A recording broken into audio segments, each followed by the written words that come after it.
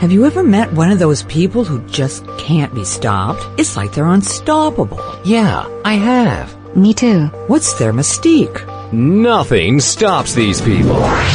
Don't stop. Welcome to Mission Unstoppable with Coach Frankie Picasso. You're about to meet some of the most amazing people. Stop. Don't stop. They've accomplished their goals despite insurmountable odds. They beat adversity, physical hardship, and traumatic events, and emerged triumphantly. They're people just like you and me, and they're winners. Are you unstoppable? Here's Frankie to show you how. And welcome to Mission Unstoppable. I know that you guys are all unstoppable. You've been listening a long time. You know how to do it. But today, I have another unstoppable guest with me. Her name is Amy Bovaird, and she is an avid international traveler. She's visited over 30 countries, many of which where she taught English as a second language. She's been to Latin America, the Far East, and the Middle East, and we'll discuss a little bit more of those countries that she actually visited. At the age of 28, though, Amy was diagnosed with a dual disability, retinitis pigmentosa, a degenerative eye disease resulting in blindness, and its rare companion, Usher syndrome, which is the leading cause of deaf and blindness. So Amy is a lover of languages, and her BA was in English, teaching English as a foreign language, no surprise. She later earned a master's degree in bicultural bilingual studies from the University of Texas in San Antonio, and if that wasn't enough, she added a language teaching certificate from Cambridge University in London, England. In 2016, Amy was distinguished with a Medal of Literature for her book, Mobility Matters, Stepping Out in Faith, from her alma mater, Ohio Valley University, where she actually received her BA. So today she's an avid blogger and inspirational speaker and author. Her other books include Cane Confessions, The Lighter Side to Mobility, and Seeking Solace, Finding Joy After Loss. Welcome to the show, Amy. Oh, thank you. It's wonderful to be here. You know, I imagine it was a little bit of a surprise. Even though you love languages, did you ever in your wildest of dreams think that you would be learning the language of Braille? Never. Never. But the champion in you took it on. I did. How was it for you to learn that? Was it difficult? Well, I had an interest, so that was the first thing. And then after I started practicing it, I kind of got excited about it. And I wanted to, even before I learned words, I wanted to do like poetry. Oh, okay. So I started doing that, and then I went back and I started to read a lot more, to do like lessons with the Bureau of Blindness and Visual Services, and go through the books, book 1, book 2, working on contractions, which is not like isn't or didn't. It's like letters which make words. Oh, okay. Okay, so it's a puzzle. Yes, it is. That's the way it felt. Yeah. Yeah. Fun though. Mm-hmm. A Yeah. little bit of fun. Okay, so I Mission Unstoppable. I like to go back to the very beginning where people, start their life and we learn about them and see how they were, where they became unstoppable. If you've always been an unstoppable person, I know that you were active and you love language and you like to go. So little Amy, what did little Amy play with? And what did she think she wanted to be when she grew up?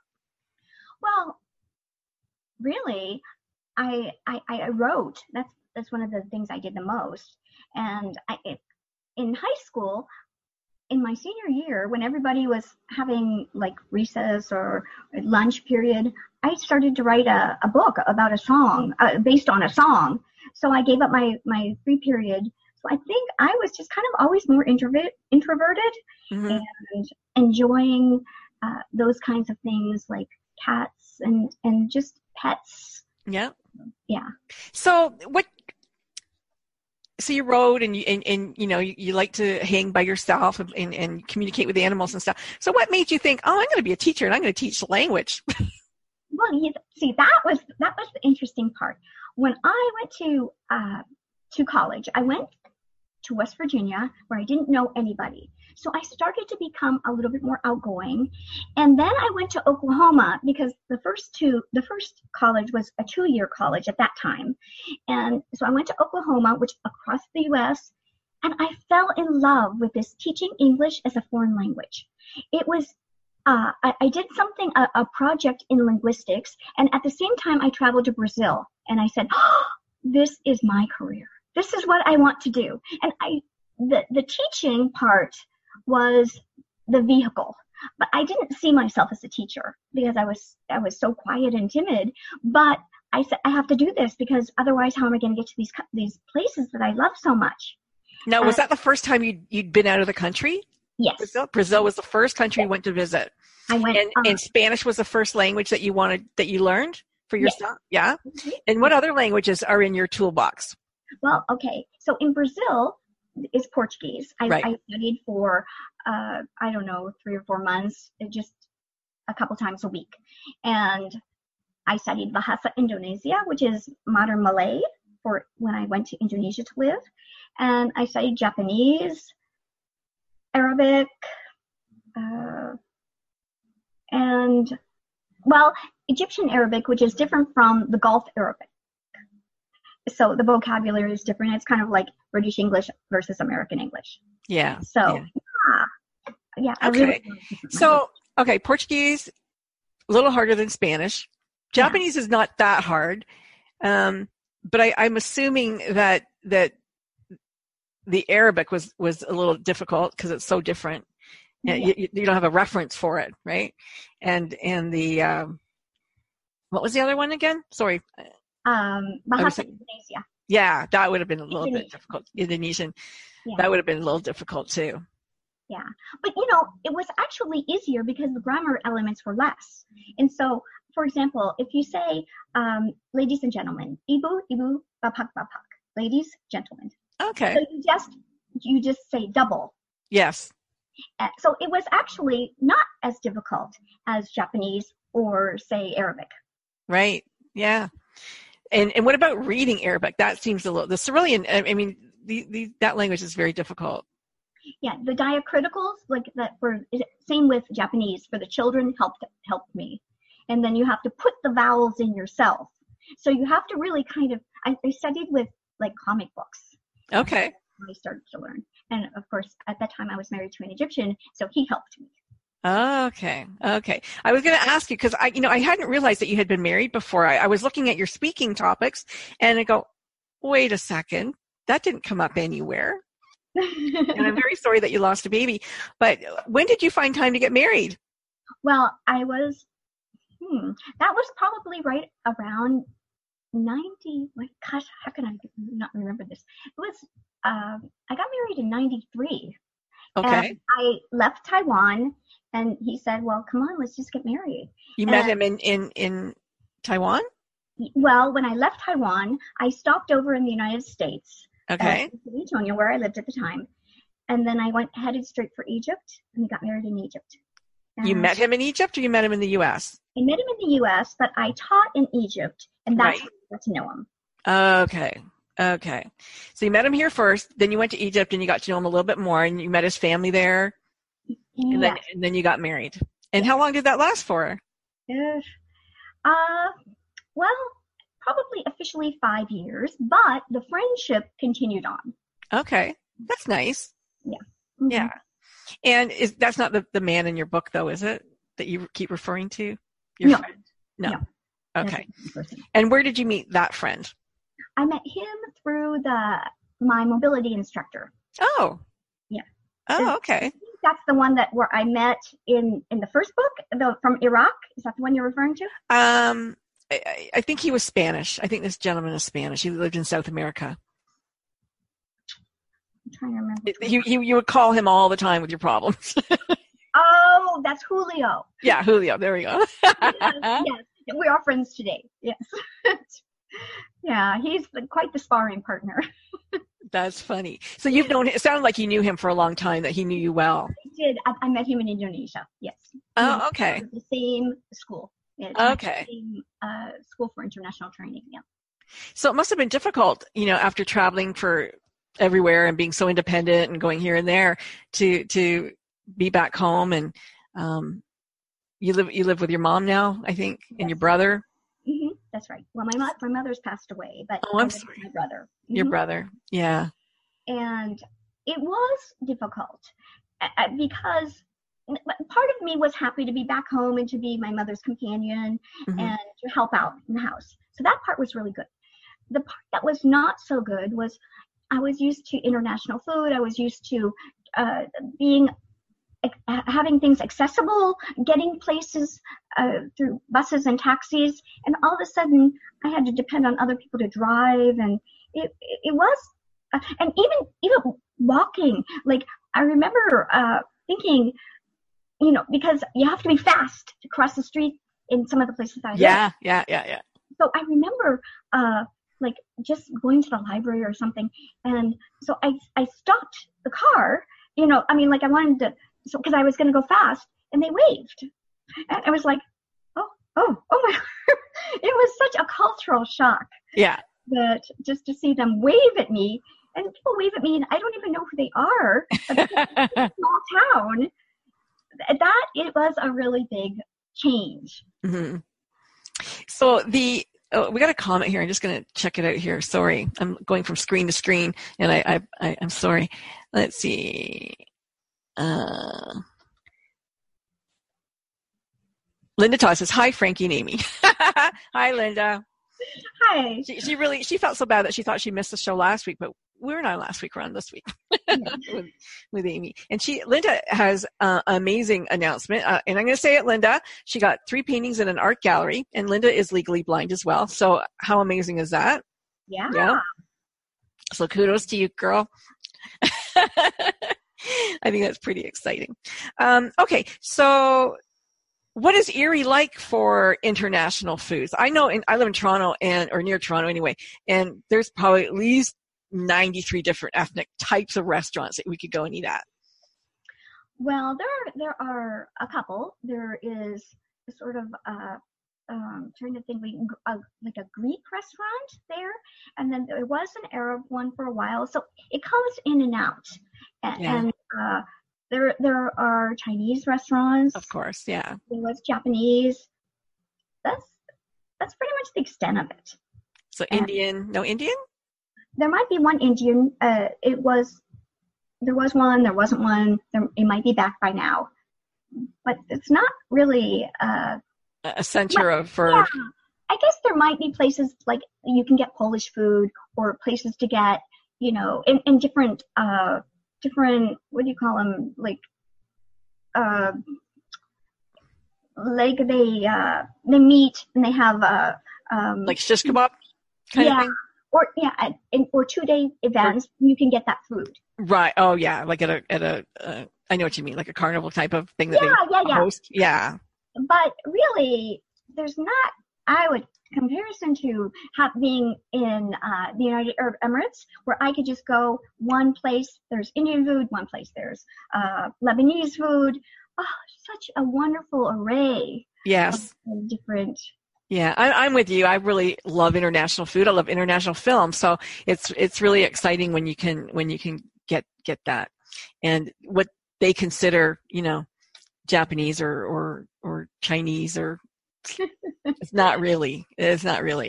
But I love Thai food. Thai is probably my favorite food. I don't know, but we'll see. And your favorite would be? Oh my gosh.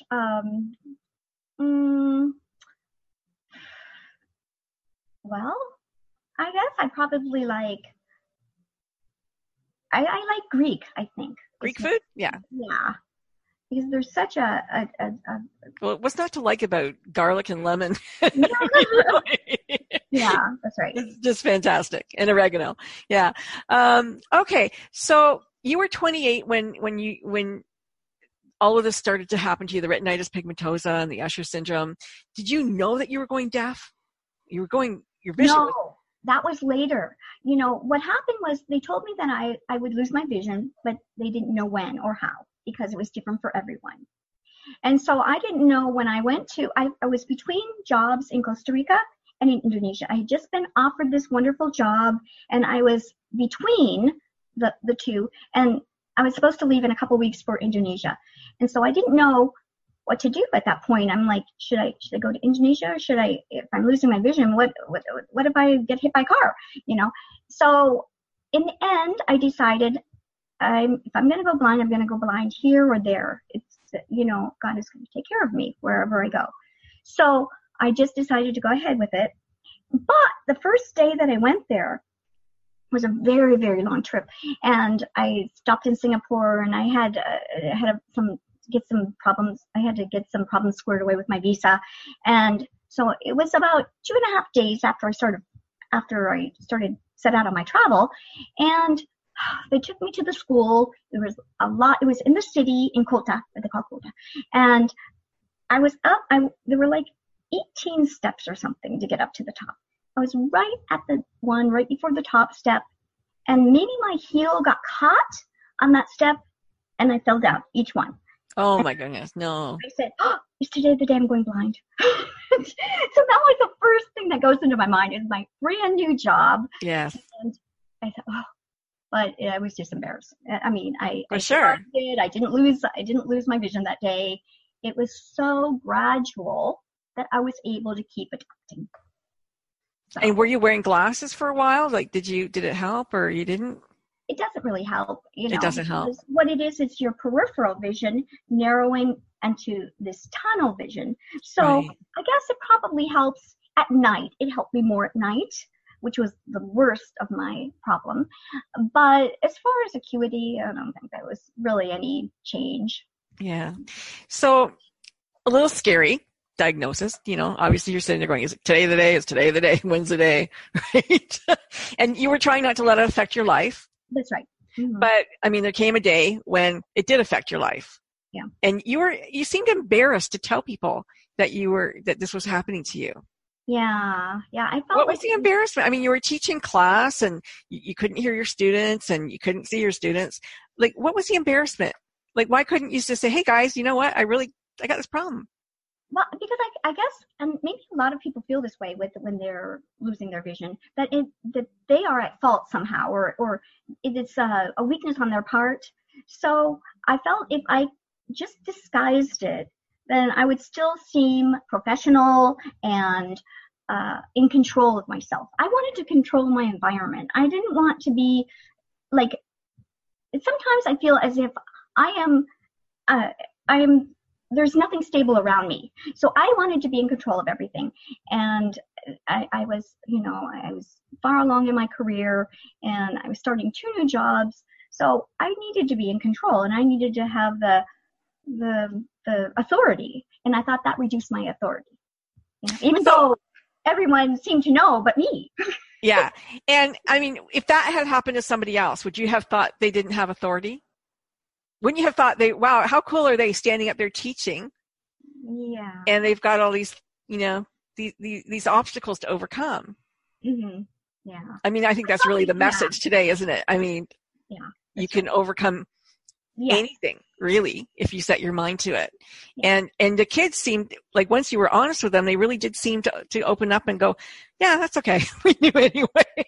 Yes. That's the whole thing. They were like, well, why didn't you tell us, And, here I was trying to hide it with it. When I saw the basketball players, I'm like, oh, and my mobility instructor's like, yeah, I'm helping Amy find her way around the environment. I'm like, oh gosh, now it's going to be on the news. I was so worried about that. Yeah. It made me real to the students, and they started everything fit in the puzzle, like why I was doing certain things. Yeah, so she's not just clumsy. She really can't see. So who was it? I can't remember now. It's been a while since I read your book, because you were supposed to come on a month ago. But who was it that said, you know what, you should contact the Institute for the Blind, or they, let's work with a cane, or who was it that first said that to you? The first person was, it's so amazing, because I told you I live in this small town, and I have an eye doctor's just like a quarter mile from my house. That's the only place. And I didn't have to have a ride, so I went there. This man was so kind and interesting, and I can't believe God put him in my path. So he said, you need to talk to this person and this person. You need to go there now. I will call them on your behalf, and you need to follow up. And I did. And so when and just the word Bureau of Blindness and Vision Services was so scary. And I was just like, bib. The counselor, she said, you need to talk with this mobility instructor. I'm like, I'm not talking to any mobility instructor. As soon as she said white cane, I'm like, no way. She doesn't understand. I'm not like, I'm not really blind. I'm not that person. Yeah. That's right. That's kind of funny. I giggled actually in that part because you kept avoiding the guy who's like knocking on your door. Hello, I'm here to, help you learn how to, walk with a cane. You're like, I'm not home. I'm here. Tell him I'm not around. Yeah. That was funny. Yeah. But it was kind of fun because, he took you out. So Dan was his name in the book. I don't know if it's his real name, but anyway, he comes and he's a big guy. It sounded like he was a big guy. Yeah. Mm-hmm. And he takes you out and he blindfolds you. Yeah. Little counterintuitive. But I guess, if you went all the way, you got to figure it out. So don't rely on anything other than the hearing, which was already diminished. Yes. So did you have a hearing aid at that time? I did when we first started that. Yeah. Because that had been like 6 months from when I first started with the Bureau of Blindness. So sure. Yeah, I had them at that point. Yeah. And so what was that like?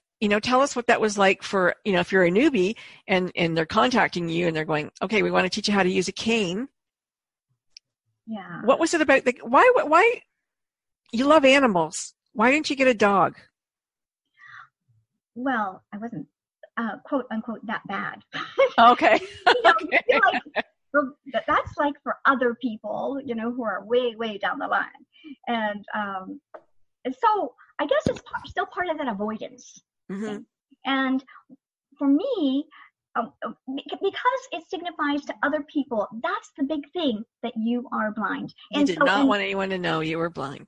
Yeah, because it's like how society views those with vision loss or blindness is it's changing, but it's still, and it's a lot of our own perception, is that sure. The blindness, we can do less. We are more dependent on other people. And that's true. We are more dependent in some ways, but in other ways, wow, I am so blown away by everything that I've seen my colleagues do.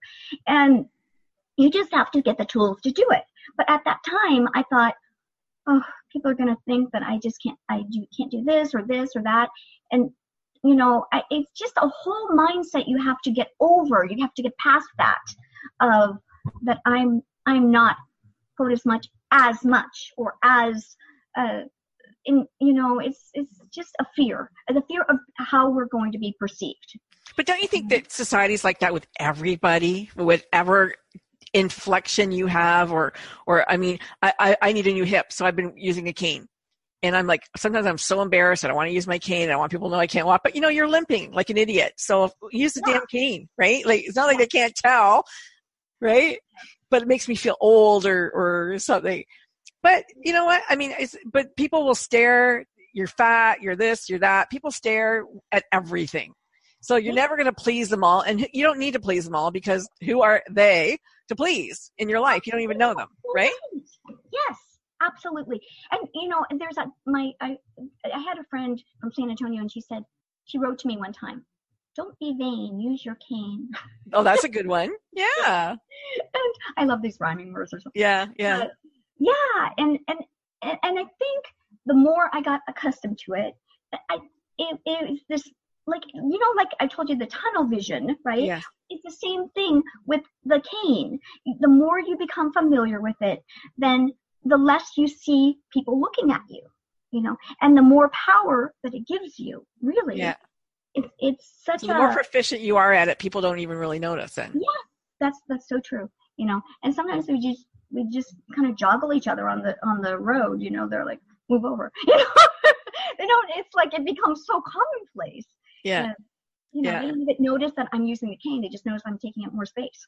Yeah. So, okay. So tell us about when Dan took you out around town and Okay. So, well, there were a couple times, but the very first time when we went we went into the next city over, I was completely blindfolded and really kind of frightened, because this whole street where I lived my entire life suddenly became unfamiliar.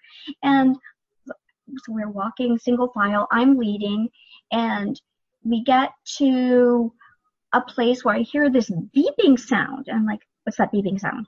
Where's that vehicle? Are they going to hit me? Am I going to walk into it? Are they going to back into me? Are they not going to see me? And he's just like, you're okay, Amy. You're okay. Just keep walking. They're nowhere near you. I'm like, how does he know that? He's blind. Yeah. He can't see anything. And it was so amazing when I found out that, okay, we crossed the bridge. It was a footbridge, a wooden footbridge into the next town over. And I said, oh, I know where we are. I know where we are. And I could hear the train. There was a train, and then there was the elementary school kids. And I was like, oh, okay. I know where we are. And I said, we got to turn around because they're going to let out the kids. And then he wouldn't let me take off my sleep shades. He wouldn't let them take them off. Finally, I said, can I take them off? He said, yes, you can take them off. We were right back at my house. How could he know that? Yeah. That was such a message to me, because when I took them off and I said, oh, I'm in your world and you're in mine. And he said, no, Amy, there's only one world. You see it sometimes you see it with your vision when you can, sometimes you see it non-visually. What? That was my very first idea that I'm going to succeed, because it was an aha moment for you. Yeah, it isn't two different worlds, which is what so many people think, including me. And it's one, and you just use the tools that you have. So that was pretty exciting. I think crossing a road is a little scary, only because people will run a red light. They'll run those crosswalks, and so I guess you're hearing that. But it sounded like he could hear it if a car wasn't going to slow down or because is the light changing, right? Yeah, it was a garbage truck. Okay. And it was backing up to pick up the garbage. Because not every community has it, but our community has where it beeps the countdown. So if you can't see, if you're hearing impaired, it beeps for you that there's a red light or that you can go now and that kind of thing, right? Yeah. And we don't have that yet, but I have been in places where they do have that, and it's really, really nice. Yeah. So, okay, your vision is going, your hearing is going, everything's going, and you're getting trained, and it's exciting, and now they want you to teach. And you hesitated there too. Yeah. Yeah. Okay, what was that hesitation about? Okay. Well, that was when when was that? That was when I was, when was that? When I was teaching at. You were still teaching, I think, at the school. You're teaching Spanish. I think you had a private Spanish student at level 3, and you were teaching at the school, the younger kids. Not young kids, but I guess high school kids maybe. It sounded like they're high school. Yeah. Oh, yeah, that was awful. I think part of it was behavior. Part of it was feeling less confident with the students, and almost all the students I had worked with I'm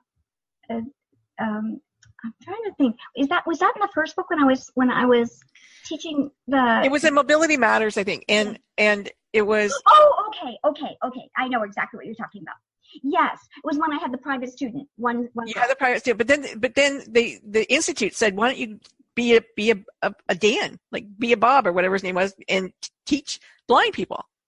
Oh, yeah. I don't know. Maybe. Okay. That was before I went to Louisiana. Okay. Well, I just thought that might limit who I could teach, And I was like, could I really teach them? Oh, could I teach mobility? Oh, wow, I'm really bad at directions. So I had that kind of doubt in there. And but he didn't have any doubt at all with me. He thought that I could do perfectly. I could do that really well. And I was like, oh, could I? Can I? So there was a couple of schools that you could choose from. One sounded like a little bit better than the other. Yes, Louisiana. Yeah. The Louisiana school. Okay, so the other one was right near home, and you could stay home and kind of go. I think your mom kind of preferred that one. Yeah. And then the Louisiana was more in-depth, more training, better, more expensive, maybe. I don't know if there was a fee involved. I think there was a fee involved, but you could have got it kind of covered. Yes. The thing with the school in Louisiana, first of all, it was my mobility instructor who, by this time, I'm just like, this guy walks on water. And it was his alma mater, and he recommended it. Mm-hmm. And I liked the idea of woodworking. It was really challenging, and scaling, like climbing this rocks and stuff. I just thought it sounded adventuresome. Mhm. Whereas this other place, which was closer to my house, didn't have that. Okay. And so I kind of was going for the adventure as well, Right. and leaning towards that, which is sort of my Because you'd be personality. just like a superhero if you graduate from the other one. Yes. Yeah.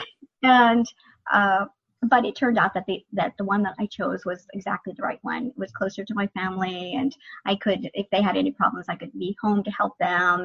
And the people that I met were so nice, and it was really a good place for me to go. Okay. So what happened? You graduated from there? Yeah. Well, it was only a short training program. It was 3 weeks. Yeah. Oh, okay. And then you taught other people who were in the position that you were, just newly. I didn't end up teaching them. Oh, No. you never did? Oh, No. okay. No. If I had gone to Louisiana, I probably would have. But Right. So then what happened? We don't know what happened to you. I went back to my job, and I taught the next year. I taught it for a couple more years. Yeah. Okay. And then you started your speaking. Yeah, public speaking? Zoom speaking. Yeah. Yeah, I think after a couple of years, this one of my schools closed down, so I went full time to the other school. But that's when I was starting to say that I was very comfortable. I was in charge of the English as a second language department. But some of the students that I had coming to the United States, their perspective was a little bit different, and they were not quite so malleable. They like, all of the students I had that were Asian were extremely respectful. And some of these students were like, we don't want to go to class. We don't want to listen. And I'm like, these are not real Asian students. Yeah. And at this time I was still dealing with a lot of the fallout with my vision and my hearing. And I thought, maybe I'm losing my credibility. And I don't know. I started going through this weird period. So I thought, I'm going to, and plus I wasn't being I had a master's degree and I was only teaching part-time. It was kind of just not all good, So I said, what I'm going to do, I'm going to be happy in my life and I'm going to write. So that was my career change. Okay. And you went to Toastmasters too, I think? Yes, I did. It's a wonderful group. Yes. Okay. So that was good because, as an introvert, which you wouldn't really know today, that probably helped bring you out of your shell a little bit. Yes. And you started the public speaking. So where are you going? Are you traveling with your public speaking now?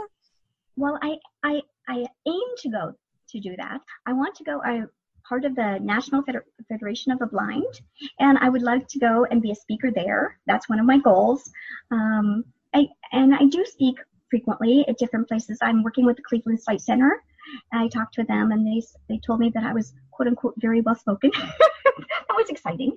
And I think I'm just more and more confident with my message. But I got to tell you a funny story. My hearing is always there, and I'm always afraid I'm not going to hear right. I have to lean in. What if they ask me a question I can't hear it? What am I going to do? So I always have this fear of, especially of being able to answer something. And I had a workman come to the house because our washing machine was not working right, and it turned out it was an easy fix and he could do it. And I thought, wow, he knew my father and he knew my mother. So he said, oh yeah, I've been in this house before. I know your parents. I said, wow, it was like a blessing. And we were in the living room. I was writing the check and I said, do you hear that sound? Something's wrong with our light. Can you look at it? And I was like, the light was blinking, and I'd taken out the light bulb and I still heard it ding, ding, ding. Ding, ding, ding. It was every 5 minutes. I said, I think our light is going to blow up or something. There's some kind of electrical failure. So here's this guy who fixes appliances, and he's older like my father. So I said, he will know what the problem is. So he listened and he said, I think that's the sound when you get a message. And I said, what kind of message would a lamp give? I was like, I'm listening to the lamp. And he said, there it is again. He said, yeah, I think that's the kind of sound you hear when a message comes in. Message. And just then I looked down at the end table and I saw this little cell phone, my brother's cell phone. This had been going off, making a sound since the middle of the night for every 5 minutes. Oh my goodness. I did not know it was coming from a cell phone. I could hardly see. It was like it looked like one of the remotes. He noticed this, and I did not. And I just thought, that is so funny. I am like, so much for being part of the modern generation. So at some of my father's age knew that was the sound coming from a cell phone. And right. And everybody's beep is different too, right? I mean, you can manage that in all kinds of different ways. I have a question. How difficult do you find it traveling now?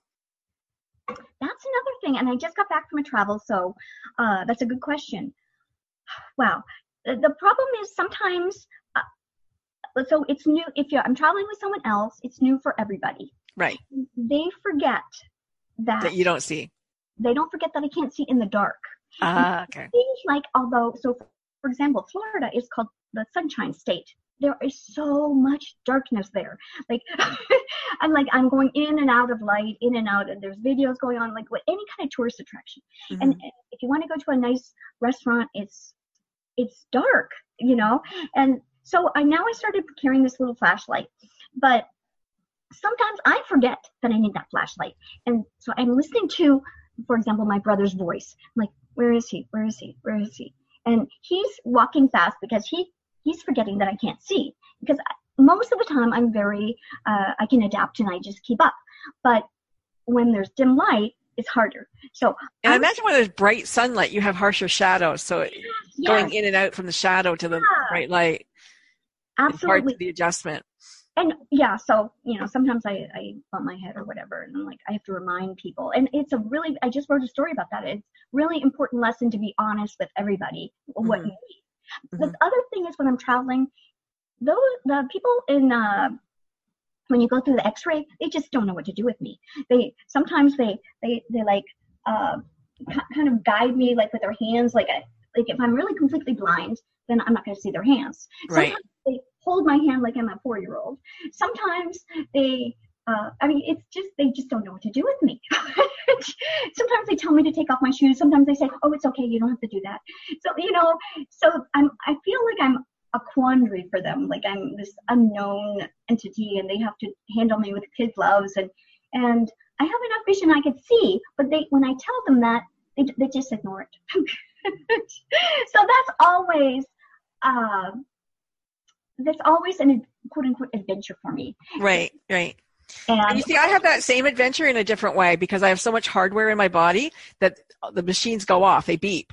And then it's like they have to find some woman, because a man can't do it, to pat me down to make sure it's not guns or knives or whatever that's beeping. You have to get the spread eagle. I call it my free massage, because you have to, you just have to play a game, right? Otherwise it's just very annoying. But they have to do it. They have to do it. So everybody has their own trials, they go through in their own lane, I think. Oh yeah. So yeah. So you went to Florida. Yeah. Mm-hmm. Just got back. But have you been anywhere exotic since your diagnosis?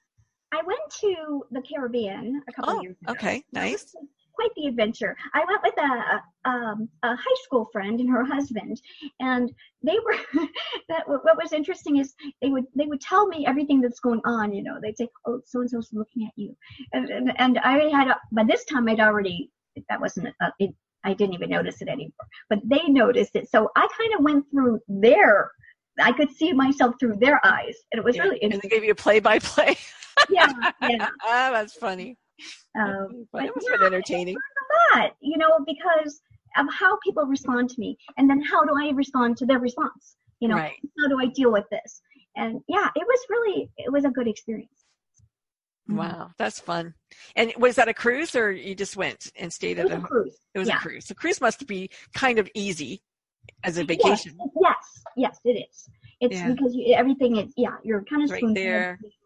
And I have climbed some mountains, and that has been a challenge, but I've always had someone to kind of help me So I kind of lean on them if there's a high where I have to, climb, and I don't and have the balance. They help me. So Okay. I not let it stop me.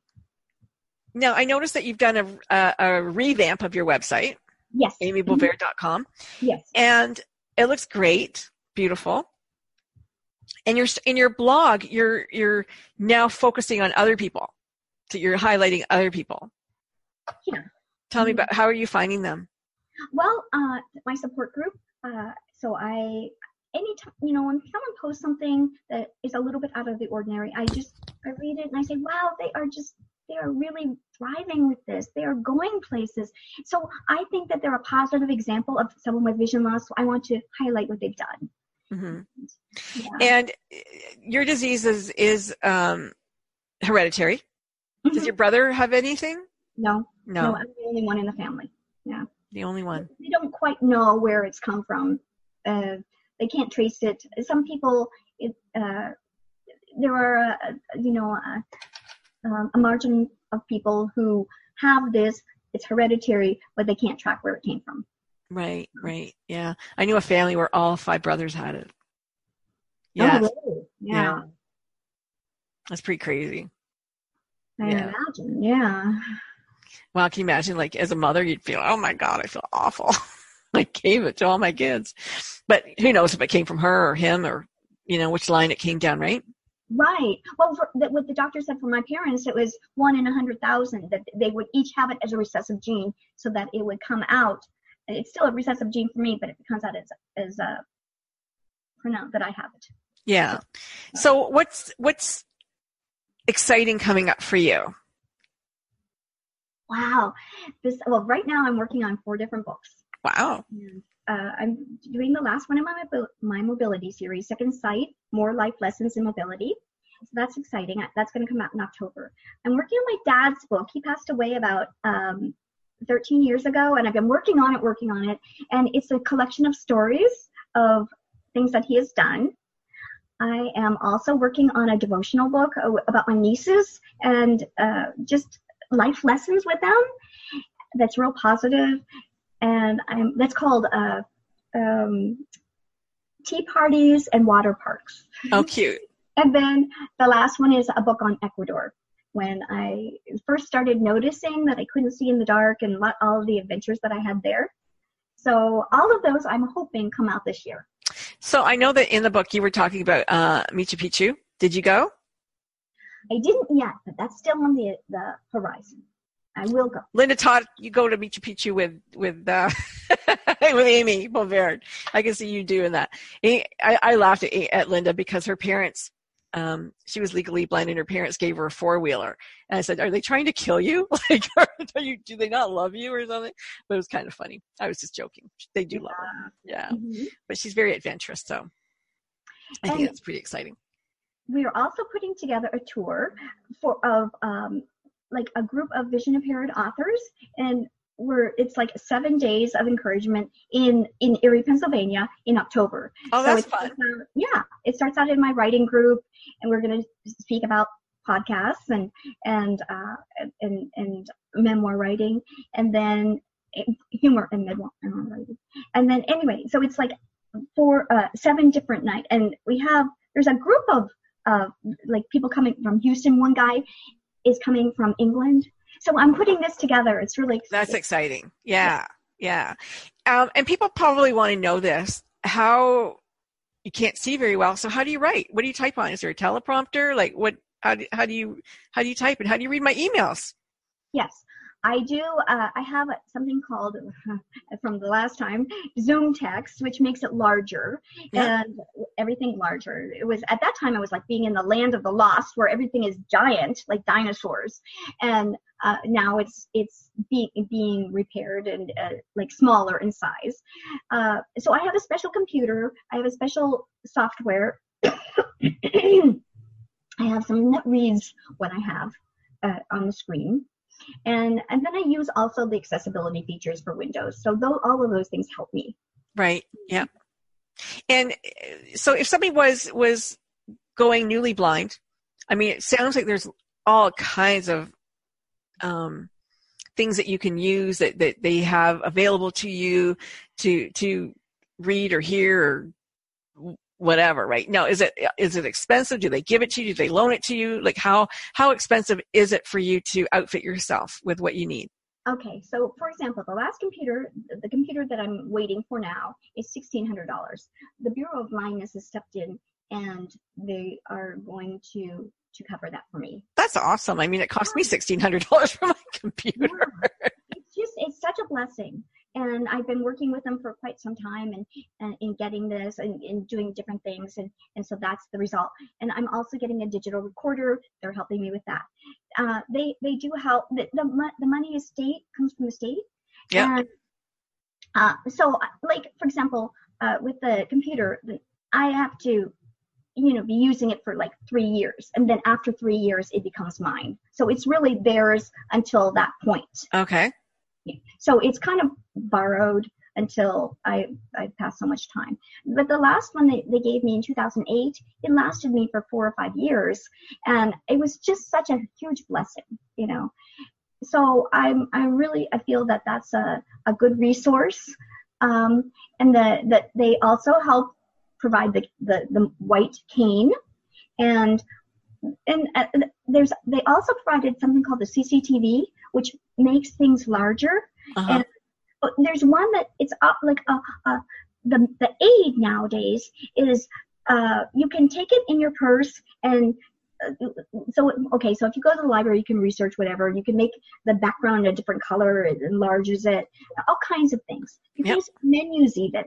And I use it in my writing group, my critique group, when I read other people's writing and I put it across the screen and I can follow with the writing. So there's so many things. Some of them, it's the onus is on the person to receive. But right. There are other ways to get them, and if you know the right channel, and so you.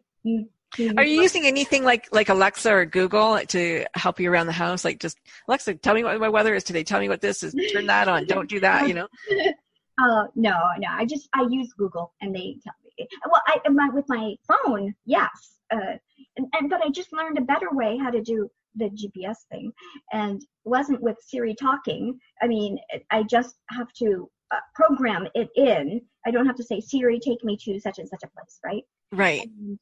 And so I found that so magnificent. It can even go, you can connect your phone to the car, like a newer car, and you can go on the front panel, and it's like, I don't know, car map or something like that.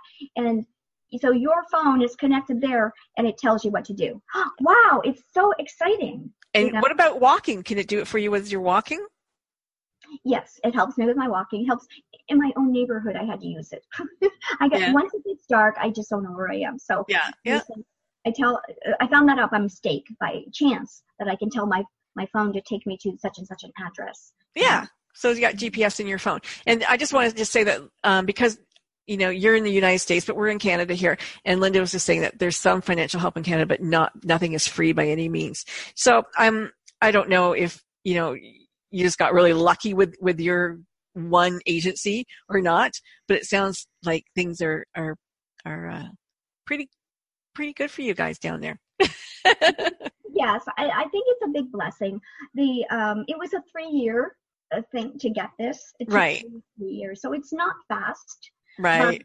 But, I think that connecting with and really working, like I worked really hard on my part, I wrote a business plan and all of these different things, Okay. So like everybody has to do their own part, and I think it's finding the right agency for.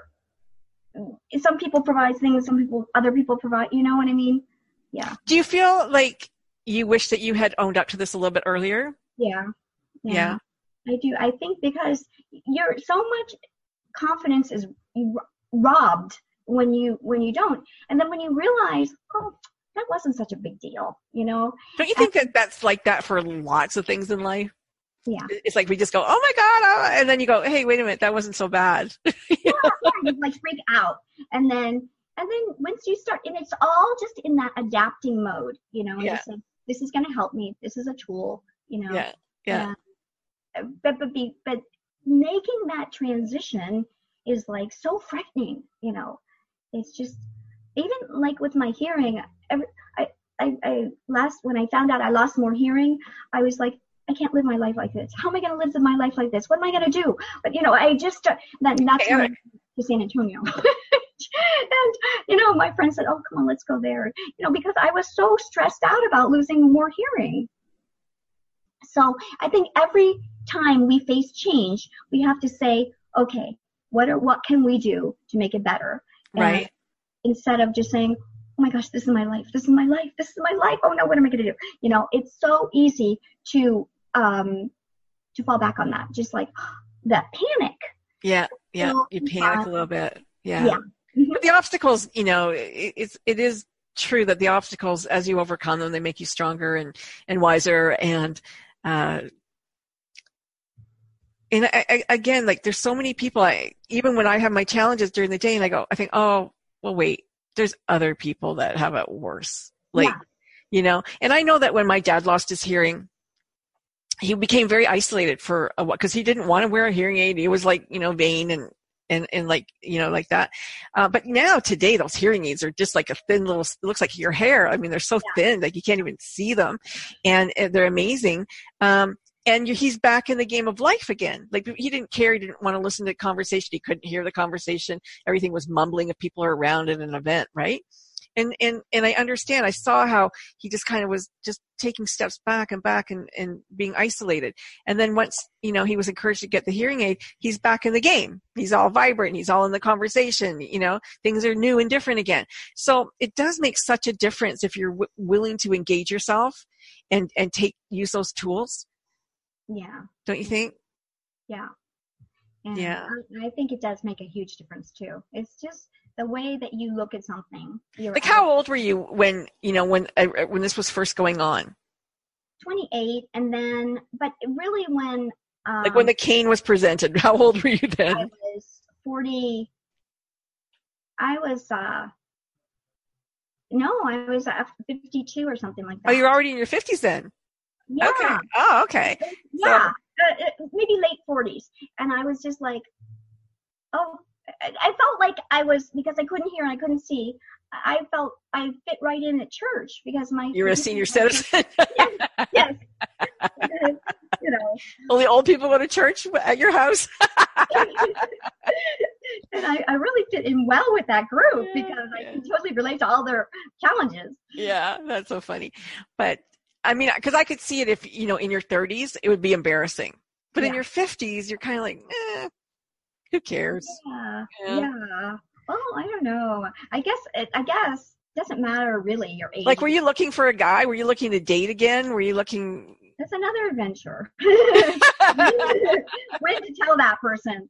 Yes, that's you know, because and the other part is, if you see me, you don't know that I'm vision impaired because I don't have any quote telltale signs, and so, you know, sometimes people feel like tricked or something, you know, and like especially in the dating situation, and you know, so it's like one of, you know, my friends like, well, you got to tell them. I'm like, I'm not telling them.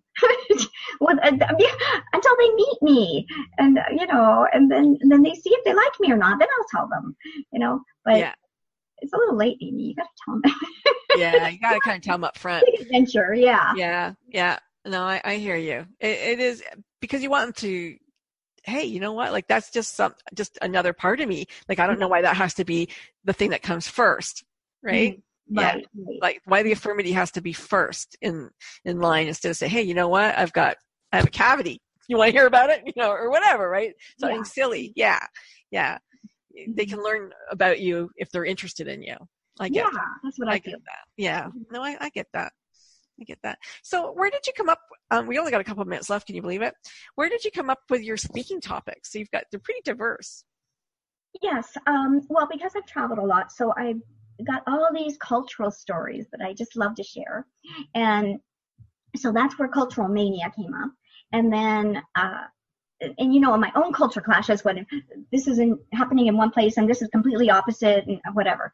And then because I worked on the missionary field, and I kind of did some, like I just got distracted and with travel and this. And so then I could see where if you were on the mission field and you really wanted to see other people and, like I could see that some of the problems. So that's how that came up. And when I talk to children, they always say, "You're not blind. Look, and they, come on, tell us the truth." And they don't really believe me. So then I talk about this, and I have a thing about canes that a little video that I made for kids, and just to kind of show that it's okay. And so I guess they evolved from my own experiences. Have you worked with any children who are blind?